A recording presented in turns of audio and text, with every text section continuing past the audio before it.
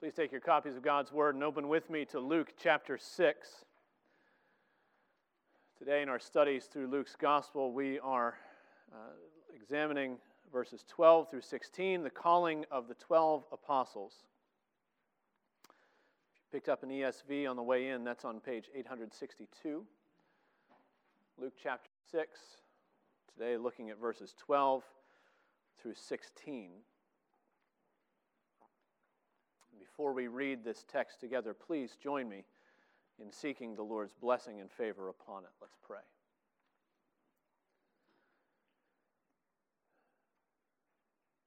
O Lord our God, we confess that we come often dull to your word. We come to your word which is sharp and living and active, and our hearts are hardened by the deceitfulness of sin, concerned with many of the concerns of our days and our week as we come into your house, perhaps not prepared for the Sabbath as we ought, perhaps not seeking you in prayer as we ought. But, O Lord, you are the one who is able to overcome all of our weaknesses, all of our temptations and all of our distractions. And so we pray that as we hear you speak to us, we would be cut to the quick. We pray that you would open your word before us and show us the glory of our Savior in it. Pray that you would expose sin and draw us to faith and repentance. Give us, O Lord, life and sustain us and persevere us. Cause us to persevere in that life. And so work in us that good and perfect work which you have begun, we pray in Jesus' name. Amen.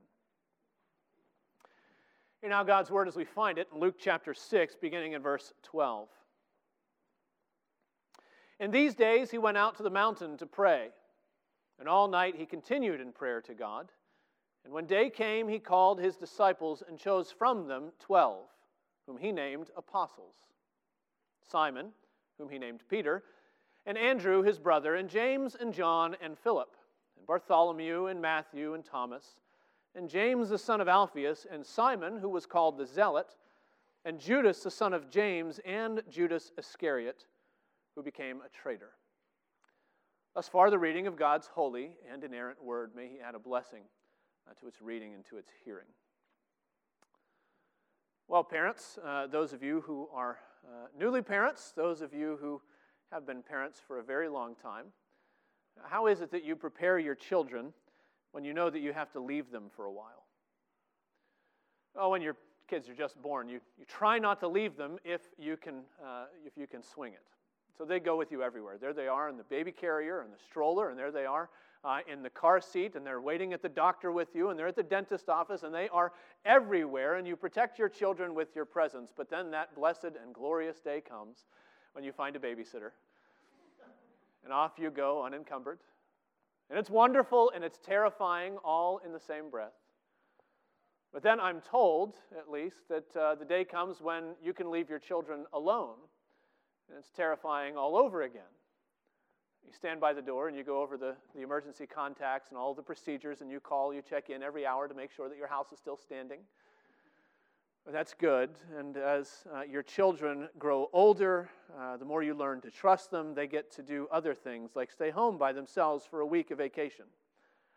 Eventually they'll go off to college. Eventually they'll leave and they'll start a family. And these are all good things. Eventually you know that you will have to leave them for good. And you pray, if you're a parent, that it will happen late the way that it should. But you know that a day is coming when you won't be there to check in. You won't be there to watch over and to counsel. And so, how do you prepare your children for your departure?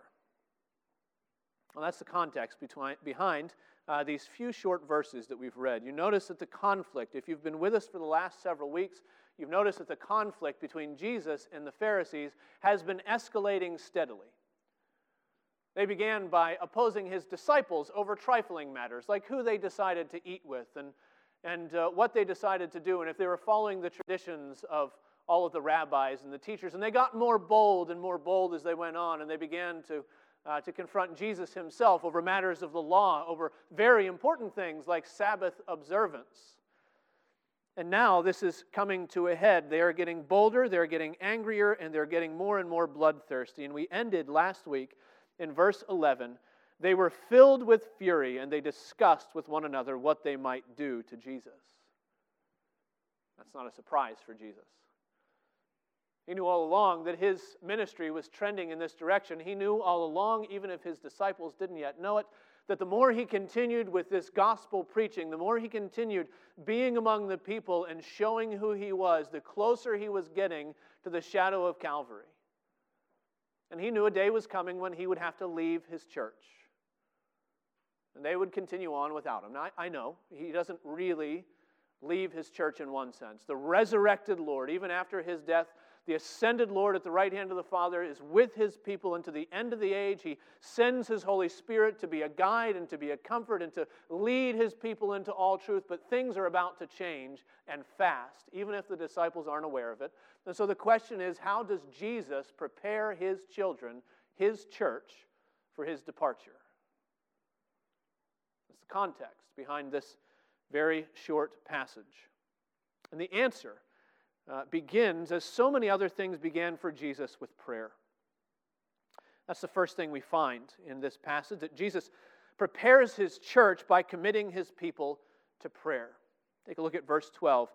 In these days he went out to the mountain to pray, and all night he continued in prayer to God. This isn't the first time that we've seen Jesus at prayer in Luke's gospel. In fact, it's the third time we've seen Jesus at prayer, and Luke seems to be establishing the pattern of Jesus' ministry. He began in chapter 3, at the beginning of his ministry, at his baptism, and Jesus was praying. And then in chapter 5, as the crowds are pressing in, as the stress of ministry to the multitudes is mounting, Jesus sneaks away for his secret retreat with the Lord. He would often go away into the desolate places, we're told, to pray to his Father in chapter 5. It was his secret haven. It was prayer with his Father. It was the pattern of his ministry. But the prayer that we see in verse 12 here isn't about the secret sanctuary, not just about retreating from the world. This is a prayer that is born out of a burden.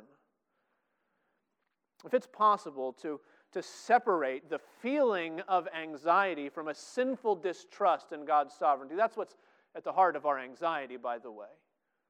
We don't trust that the Lord is in control. But if it's possible to separate those feelings of anxiety from that distrust, that is what this prayer was.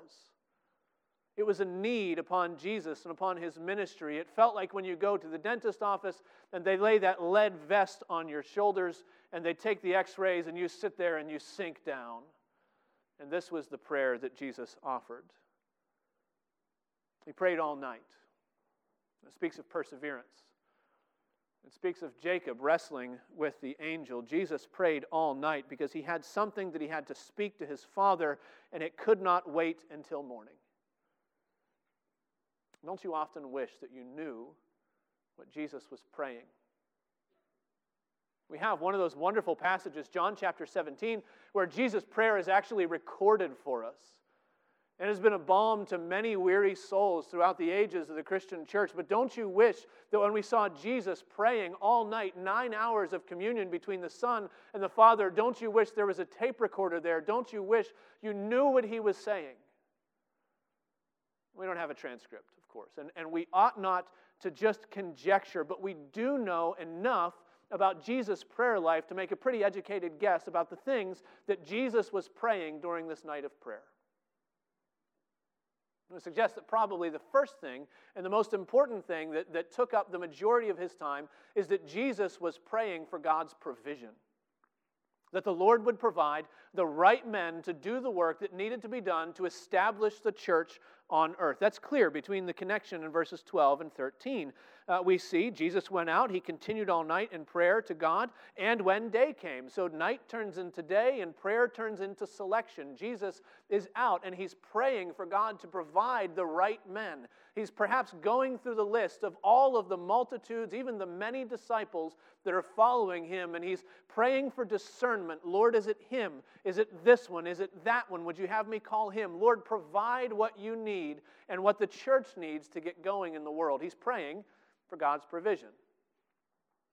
In fact, that's exactly what we see in Matthew's gospel. In Matthew's gospel, the calling of the 12 shows up at the very beginning of chapter 10, but the very end of chapter 9, verses 37 and 38, records this. Jesus said to his disciples, "The harvest is plentiful, but the laborers are few. Therefore, pray earnestly to the Lord of the harvest to send out laborers into his harvest." Surely Jesus was practicing what he preached. Jesus knew the work that was ahead, the immense work involved in bearing witness to Christ and in teaching the world the Word of God. And so he prayed and he asked the God of all supply to provide the men that the gospel needed. He's praying for provision, most likely. He's probably also praying for protection. He knew not only the work that was involved, but he knew what his apostles were going to face. He knew the persecution and the famine and the sword and the whips and the beatings and the lances and the hatred that they would face. He knew that they would be just like their master, and if they were just like their master, the world would hate them because the world hated him first, and he knew he was sending them out as sheep amidst the wolves. And so surely he was praying for the Lord to protect them. He knew that most of the men in this list would be assaulted and martyred. He knew that Satan would try to snare them and remind them of their faults. That Satan would try to cause them to doubt their calling and their effectiveness for Christ. He knew the dangers of their ministry and he knew the weakness of their hearts. And so surely the Lord is praying for God to protect his apostles. That was the pattern of Jesus' prayer for them. Remember Jesus' words to Peter in the upper room on that night. "Simon, Satan has demanded that he should have you, that he would sift you like wheat, but I have prayed for you that your faith may not fail." That's the way Jesus prayed for his apostles. Remember Jesus' prayer to the Father that same night. "I do not ask that you take them out of the world, but that you keep them safe from the evil one." Jesus regularly prayed for his apostles because he knew how dangerous it was to be an ambassador for Christ in a world that hates the very sound of his name. And so surely Jesus was praying for their protection. Surely he sought the comfort of their souls and assurance and holiness and sensitivity. And we know that Jesus was probably praying that because that's still what he's praying for you. He knows what you face.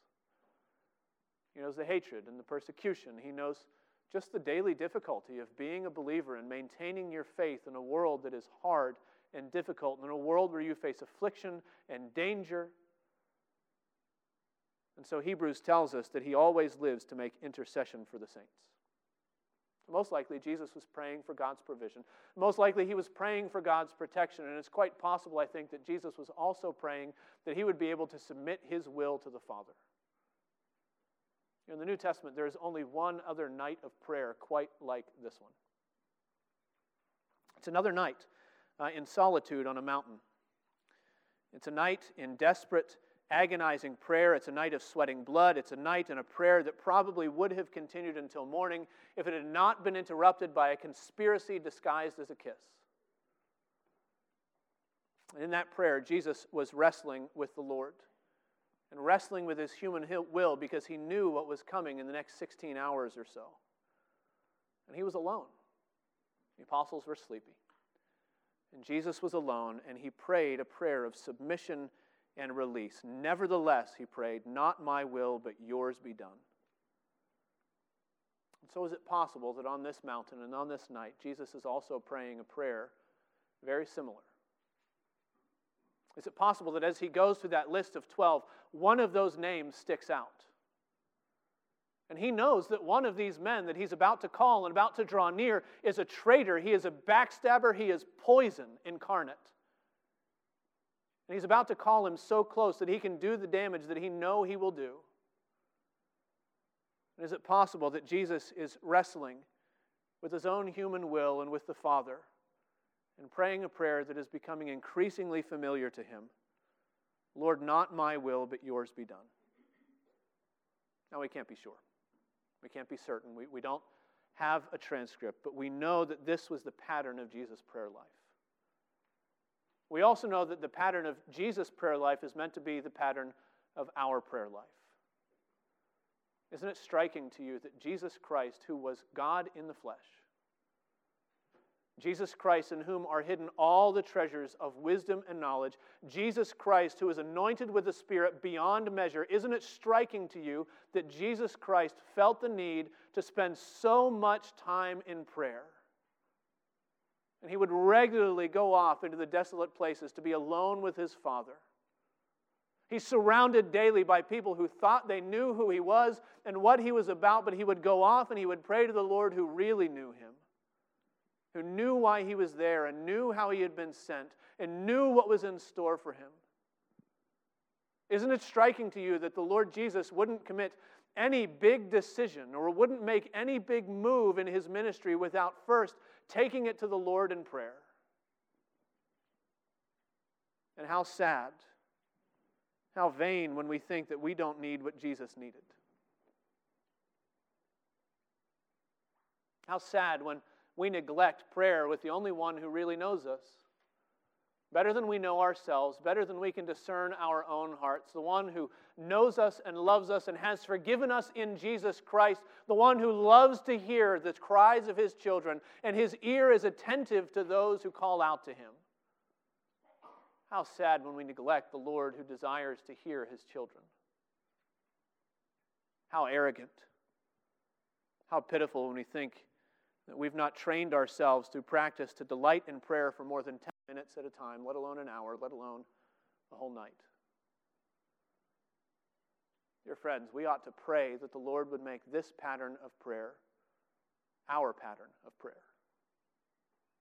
That the Lord would teach us to be like our Savior, to persevere in prayer, to find delight in prayer, to be driven by such a deep sense of our need and our insufficiency for the things that we meet with in our daily lives that we can do nothing else but pray. You've probably heard that quote from Martin Luther. Some of his quotes, it's hard to tell if he actually said them, but he actually wrote down quite a few of them. And the quote from Martin Luther is that when he is busy, he always finds at least 2 hours a day to pray. And when he's very busy, he prays for 4 hours. I don't know that I've ever been that busy, and I don't know if you have either. To be driven by a sense of need, not to put off prayer, not to say, I've got to do what I've got to do to get through my daily list. I've got to just deal with my schedule. There's so much coming at me. I don't know that I've ever been so busy that I have to say, no, I need another hour of prayer before I get to these things. But oh, that the pattern of Jesus' prayer would be our pattern of prayer. Forget Martin Luther. He's another servant like so many. A wise man in many regards. Don't look to Martin Luther, look to Jesus, who had a momentous decision, a turning point in his ministry, something weighing on his shoulders. And what did he do? Sleep fled, and he spent the night in prayer. This is how he prepared his people. This is the model that we have for while he is gone, Jesus committed his people to prayer. Secondly, we find that Jesus entrusted his church to the apostles. That's our second point, that Jesus prepared his church by entrusting his church to the apostles. Take a look at verse 13. When day came, he called his disciples, and he chose from them 12, whom he named apostles. Now that last word is very important because in all the synoptics, Matthew, Mark, and Luke, in all of the different lists of the 12, it is only Luke who right here at this point tells us that they were named apostles. Matthew and Mark, they tend to deal more with what they were called to do. And Luke gets to that later in chapter 9, that they were called to go out and to preach and to heal and to cast out demons. He's concerned with what they were called to do, but Luke seems to be especially concerned with what they were called to be and who they were called to be. They were called to be apostles. He's drawing our attention to it. Now, you probably know that in just a very basic sense, to be an apostle merely means that you are sent out. It's taken from the Greek word apostello, to send, to send forth. And so these men were the ones who were sent by Jesus. They were sent out. But in a much more formal sense, this meant that they were Christ's ambassadors. They were his official representatives bearing his seal of approval in the world. This meant that they went out and they proclaimed a message in Jesus' name. It means that they went out and they established churches with Jesus' authority. It means that they taught people with Jesus' truth. Do you remember that passage in 1 Corinthians where Paul is dealing with people who are married and not married and single and thinking about being married and in various different stages. And Paul says at one point, he quotes Christ. He says, "Now the Lord says, not I." But then he turns and he says, "Now the Lord hasn't said, but I say." And some people point at that and they say, well, there's a difference here. The apostles clearly think that they don't have authority. That's not what's happening. Paul is saying, the Lord hasn't said it, but I'm telling you as an apostle, I'm giving you what the Lord wants you to know on this. They were official ambassadors. This is made explicit in the rest of the New Testament that these men bore the seal of Christ's approval, that Christ was laying these men as the foundation of his church. Consider Ephesians chapter 2, verses 19 and 20. Paul tells us the church is comprised of living stones, quote, "saints and members of the household of God built on the foundation of the apostles and prophets." Christ Jesus himself being the cornerstone. This is what it meant for them to be apostles. Jesus was calling them to be the foundation of his church. See the same thing in Revelation. In chapter 21, John sees a vision of the New Jerusalem coming down out of heaven like a bride adorned for her husband. And the New Jerusalem, by the way, is a place that is constructed a lot like the Holy of Holies. It's a perfect cube in all directions. It is a place where God will make his dwelling with man, where the glory of the Lord will fill it night and day, where God will be with his people and nothing impure will ever enter. And it comes down out of heaven. And we're told in verses 12 and 14 two things. First, John says that the city had a great high wall with 12 gates. And at the 12 gates, angels, and on the gates, the names of the 12 tribes of the sons of Israel were inscribed. 12 gates, 12 tribes of Israel, and you can trace that significance through the Old Testament. But then in verse 14, and the wall of the city, with all of those gates, had 12 foundations. And on them were the 12 names of the 12 apostles of the Lamb. This is what it means for Jesus to call these men as apostles. He is laying them as the foundation stones of his church. These were the men who were being called to fulfill God's promise to Abraham, to give him many sons that would be a light to the nations, a light to the Gentiles, and to bless every family of the earth, to go out and to proclaim the message of Jesus Christ and him crucified, beginning in Jerusalem and Judea and to Samaria and to the ends of the earth. That's what it meant for them to be apostles. It meant that upon their witness and by their message, the truth of the gospel was validated. Now, there's a significance for us in this today. The significance is that despite the perpetual vogue to pit Jesus' words against the apostles' words, we don't actually have the option of ignoring what the apostles have taught. They are the foundation, the ones that Christ has established and put his seal of approval on, and what they taught, the Lord has spoken to his people through them. You know how it goes. Somebody brings up some hot-button issue, something that the Scriptures speak very clearly on, but we don't like to hear in our modern sensitive age. Something like homosexuality. And then, those closed-minded, orthodox, biblical Christians bring up Romans, as they always do, and then they bring up 1 Corinthians, and then they bring up Jude, and then they bring up Revelation as saying, the Lord has told us this ought not to be so, and what's the response? Yeah, but Jesus never said anything about that, right? And it's really just a matter of who you're going to listen to. Are you going to listen to Jesus, who never spoke to that issue, or are you going to listen to the men that came after Jesus and they put on their little air of superiority?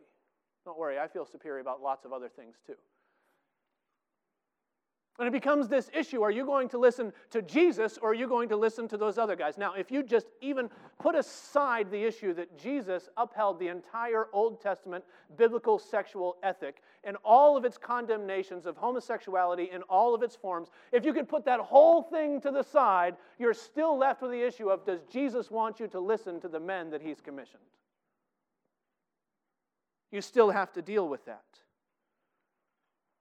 Would Jesus have you listen to the apostles that he selected and commissioned and laid as the foundation of the whole Christian movement that he was getting off the ground? This is only one issue, and this is the one that seems really comfy for us in conservative churches to point out to the rest of the world and say, you know how this goes, look how great we are. But you could pick any number of examples. You could multiply these over and over and over again, and one person over here doesn't like what the apostles have to say about male headship in the church and in the family. And somebody else over there doesn't like what the apostles taught about Jews and Gentiles and all sorts of ethnicities worshiping together in one body through the gospel. And somebody else doesn't like how the apostles keep talking about predestination, and before they had done anything good or bad or were even born, Jacob have I loved and Esau have I hated, and who should we listen to? You can pick your favorite example. You could multiply them. You could pick so many theological pet peeves, but the significance is that we cannot ignore the apostles. We cannot separate their teaching from the teaching of Jesus, because if we do, we end up living in a house with no foundation. Many of you know that just recently, just this week, we purchased our first home. And we went through a lot of inspections, and you know, if you've purchased a home, what that entails. And there are some things that I could live with. It's a kind of a fixer-upper. That's okay. I'm all right with that. And it has some issues that need to be fixed, and there's some siding issues, and there's some drainage issues, and there's some all kinds of issues. What I could not abide is a bad foundation. Because if you're buying a house with a bad foundation, you might as well just walk away and burn it down. We cannot ignore the teaching of the apostles, because through them, Christ has laid the foundation of the church. It's that important. We cannot ignore the ones that Jesus has established. You see, the Lord has called these men to be the foundation of his church. He entrusted his church to the apostles, but he also called these men to be a portrait of his power. When you consider the list of these 12 names, it is staggering that they could have accomplished anything together at all. If you look at them simply through human wisdom and just the diversity between these men, you've got men like Matthew, the tax collector, the Roman collaborator, and he's ministering alongside, what's it say? Simon, who was called the Zealot. The Zealots, by the way, were a political faction in Judea who wanted to do everything they could, including inciting rebellion, which led to the downfall of Jerusalem in AD 70. They wanted to do everything they could to get rid of the Romans. And Jesus puts them together and he says, you're both apostles now. Work it out. In modern terms, this is more polarizing than saying that this list included men like Bernie Sanders and Rudy Giuliani. And you put them together and see what happens. There's a diversity here in the background of these men. You have impetuous Peter. He runs headlong into every single controversy with his mouth wide enough that his whole foot can fit in. And he's ministering alongside men like Bartholomew. What do we know about Bartholomew? Nothing. Nothing. We don't know where he lived. We don't know where he ministered. We don't know how he died. He is silent, yet he was an apostle. Somebody who always has to be at the forefront and somebody who always hangs back. And there's this diversity, and the Lord puts them together and he says, I'm going to make you apostles because I'm going to work through you. You have men like Thomas, the doubter, and he's an apostle together with James and John, the sons of thunder. You wonder how that dynamic works out. You have this ragtag bunch of mismatched ministers, and yet the Holy Spirit is at work, honing their gifts and shaping their temperaments and making them a unified body for the sake of Jesus. You've got this diverse group of men, and you also have this group of men whose sin goes before them like a bad reputation. And we tend to focus on Judas here, and we'll talk about Judas in a little bit. But don't forget Peter. Don't forget Peter, who was so bold that he always said the right thing except for when he was saying the wrong thing. The man who was so bold as to take Jesus Christ aside after he has just pronounced, you are the Christ, the Son of the living God. And what's the next word we find recorded from Peter? Never, Lord, you shall never do this. We have Peter, who is so bold that he will cut off an ear to defend his master, and in 3 hours' time he melts into a puddle because he's been questioned by a slave girl. Is that the man that you would have chosen? Or would have you chosen somebody who's a little bit more stable to be an apostle? Somebody you could depend on, somebody that you knew would always be a rock like he was named to be. But Jesus picked Peter. He chose Peter, and he chose a host of sinners like him because he was demonstrating his power and his skill in shaping a beautiful church out of dull and broken tools. That's what Jesus was doing. He was making these men a portrait of his power. And so he chose diverse men, and he chose sinful men, and he also chose common men. In Acts chapter 4, verse 13, after Peter had a chance to address the Jewish ruling council, we read this. It says, when they saw the boldness of Peter and John and perceived that they were uneducated, common men, they were astonished. And then this next phrase, and they recognized that they had been with Jesus. Can you imagine if that were said of you? I'm astonished because they're just pretty common. There's not a whole lot special about that person, but here's what gets me. I think they've been with Jesus because I can see it all over them. They don't have a whole lot of degrees. They don't have a great CV. I wouldn't be impressed by anything that they've done or they said, but they've been with Jesus. And there's something.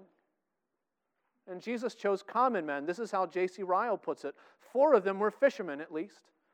Not one was famous or noble or rich or well-connected. Not one of them was a scribe or a priest or an elder or a ruler of the people. All were poor, and that even means Matthew the tax collector, because he walked away from his lucrative career.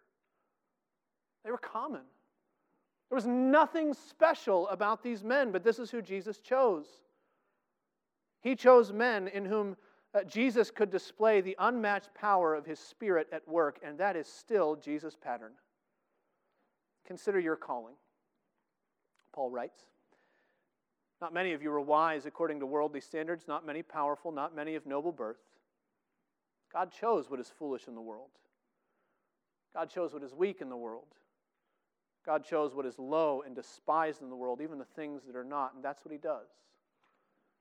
Jesus gathers a diverse group of overlooked, sinful nobodies, and he fashions them into a temple. A monument of his power and his perfection and his goodness, a testament to the grace of the Holy Spirit at work in the lives of his people. He takes this ragtag bunch of believers who are nobodies, and he builds them on top of the foundation of nobodies that he chose.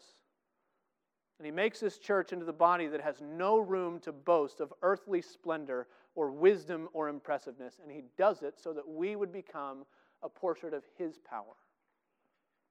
This is what he was preparing his church for. And he did it by committing his people to prayer. And he did it by entrusting his church to the apostles. But finally, this is our third point here, that Jesus prepared his church by including a traitor in his fellowship. It is an interesting detail that in every single one of the list of the apostles, except for the one in Acts because he's already dead, in every single one of the list of the apostles, Judas is there.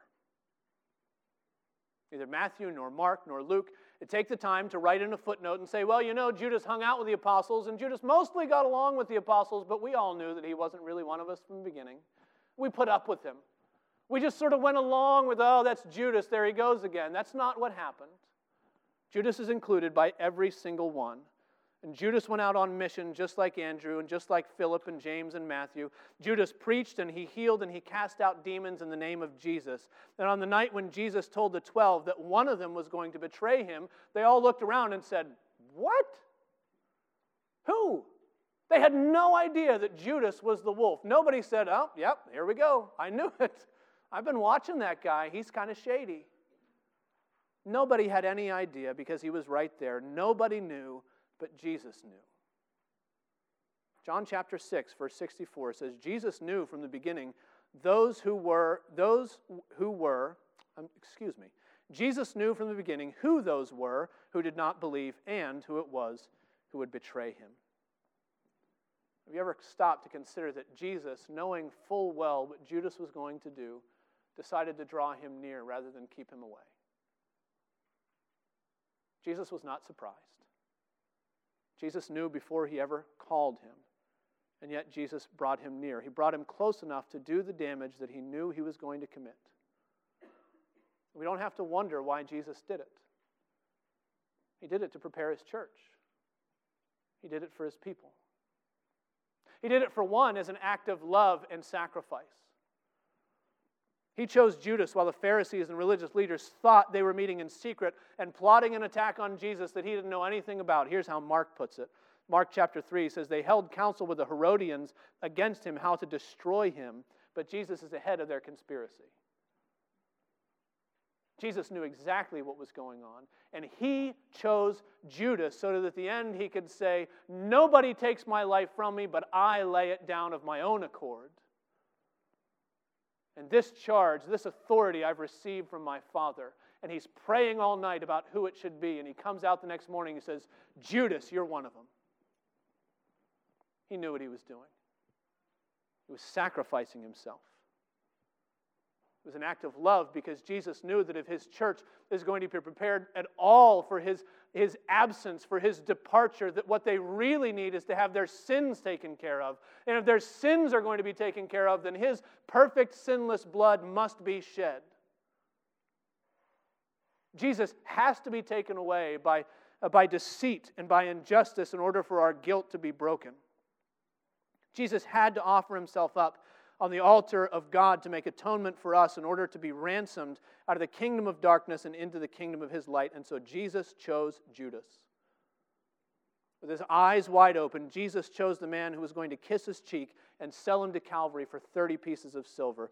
Jesus chose Judas because he would rather save sinners than save himself. That's why Jesus chose Judas, and he included a traitor in his fellowship because it was an act of sacrifice. But Jesus also chose Judas as a warning to his church.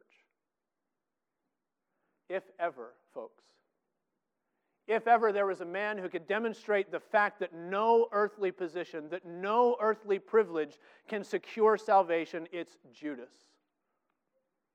What did Judas have going for him, outwardly speaking? Everything.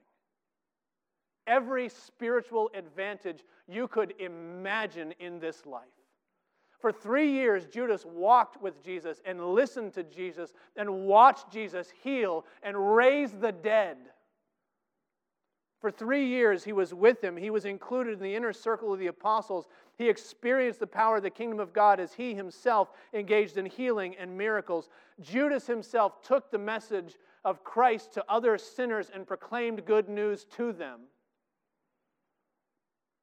And on the night of the Passover, Judas was seated so close to Jesus that Jesus could tell John, the one who's going to betray me is the one that I hand this piece of bread to. He wasn't at the foot of the table. He was next to the Savior. The whole time, Judas got to look into the eyes that you long to look into. He got to touch the hands that healed the leper. He got to listen to the voice that calmed the waves and stilled the sea. Judas had everything except for love for Jesus. He had no faith. He had no repentance. He had no salvation. And this is a warning to the church. Jesus knew from the beginning who it was who would betray him. Jesus knew from the beginning who it was who did not believe. And this is a warning not to be like Judas. It's a warning that outward ceremony and standing an advantage in the church cannot save you. I will not be saved on the last day because I preach this message to you. You will not be saved on the last day because you told somebody else about Jesus. You will not be saved on the last day because your parents were Christians, or because you were baptized in a church, or because you've been a member in good standing of an evangelical church that loves the Scriptures and preaches the gospel. None of those things account for salvation on the last day. And Jesus knows every single heart, and he knows the ones who are just playing church. And this is a warning. Do not follow Judas. What did Judas lack? He lacked faith and repentance in the Lord Jesus Christ. He lacked an understanding of sin that drew him to the feet of Jesus to cry out and to repent. You know, in the end, Peter and Judas weren't so unalike, were they? They weren't so different. Each one betrayed Jesus in a different way. It says in the scriptures that Peter began to call down curses. He probably took the Lord's name in vain, saying, I tell you, I don't know that man. What's the difference? Peter repented. And Judas fell into despair, and he ended his life. Do not be like Judas. Apart from faith and repentance, we are no better than Judas. We're no better than Demas. We're no better than Esau. We're no better than any devil in the deepest pit of hell, who knows all of those important things and those truths and those doctrines that make us so proud of ourselves, and yet have no faith and have no love for the Lord Jesus Christ and are accursed. Friends, Jesus is preparing his church for this reality, that nothing but faith in him can save. And he does it by including a traitor in his midst. He does it by entrusting you to the foundation of the apostles, and he does it by praying for his church and his people. Oh, may this be the pattern of our lives. As we walk with him, may we trust him and may we follow him. May we turn aside from the warning that we see here and believe in the Lord Jesus Christ and live. Please join me in prayer.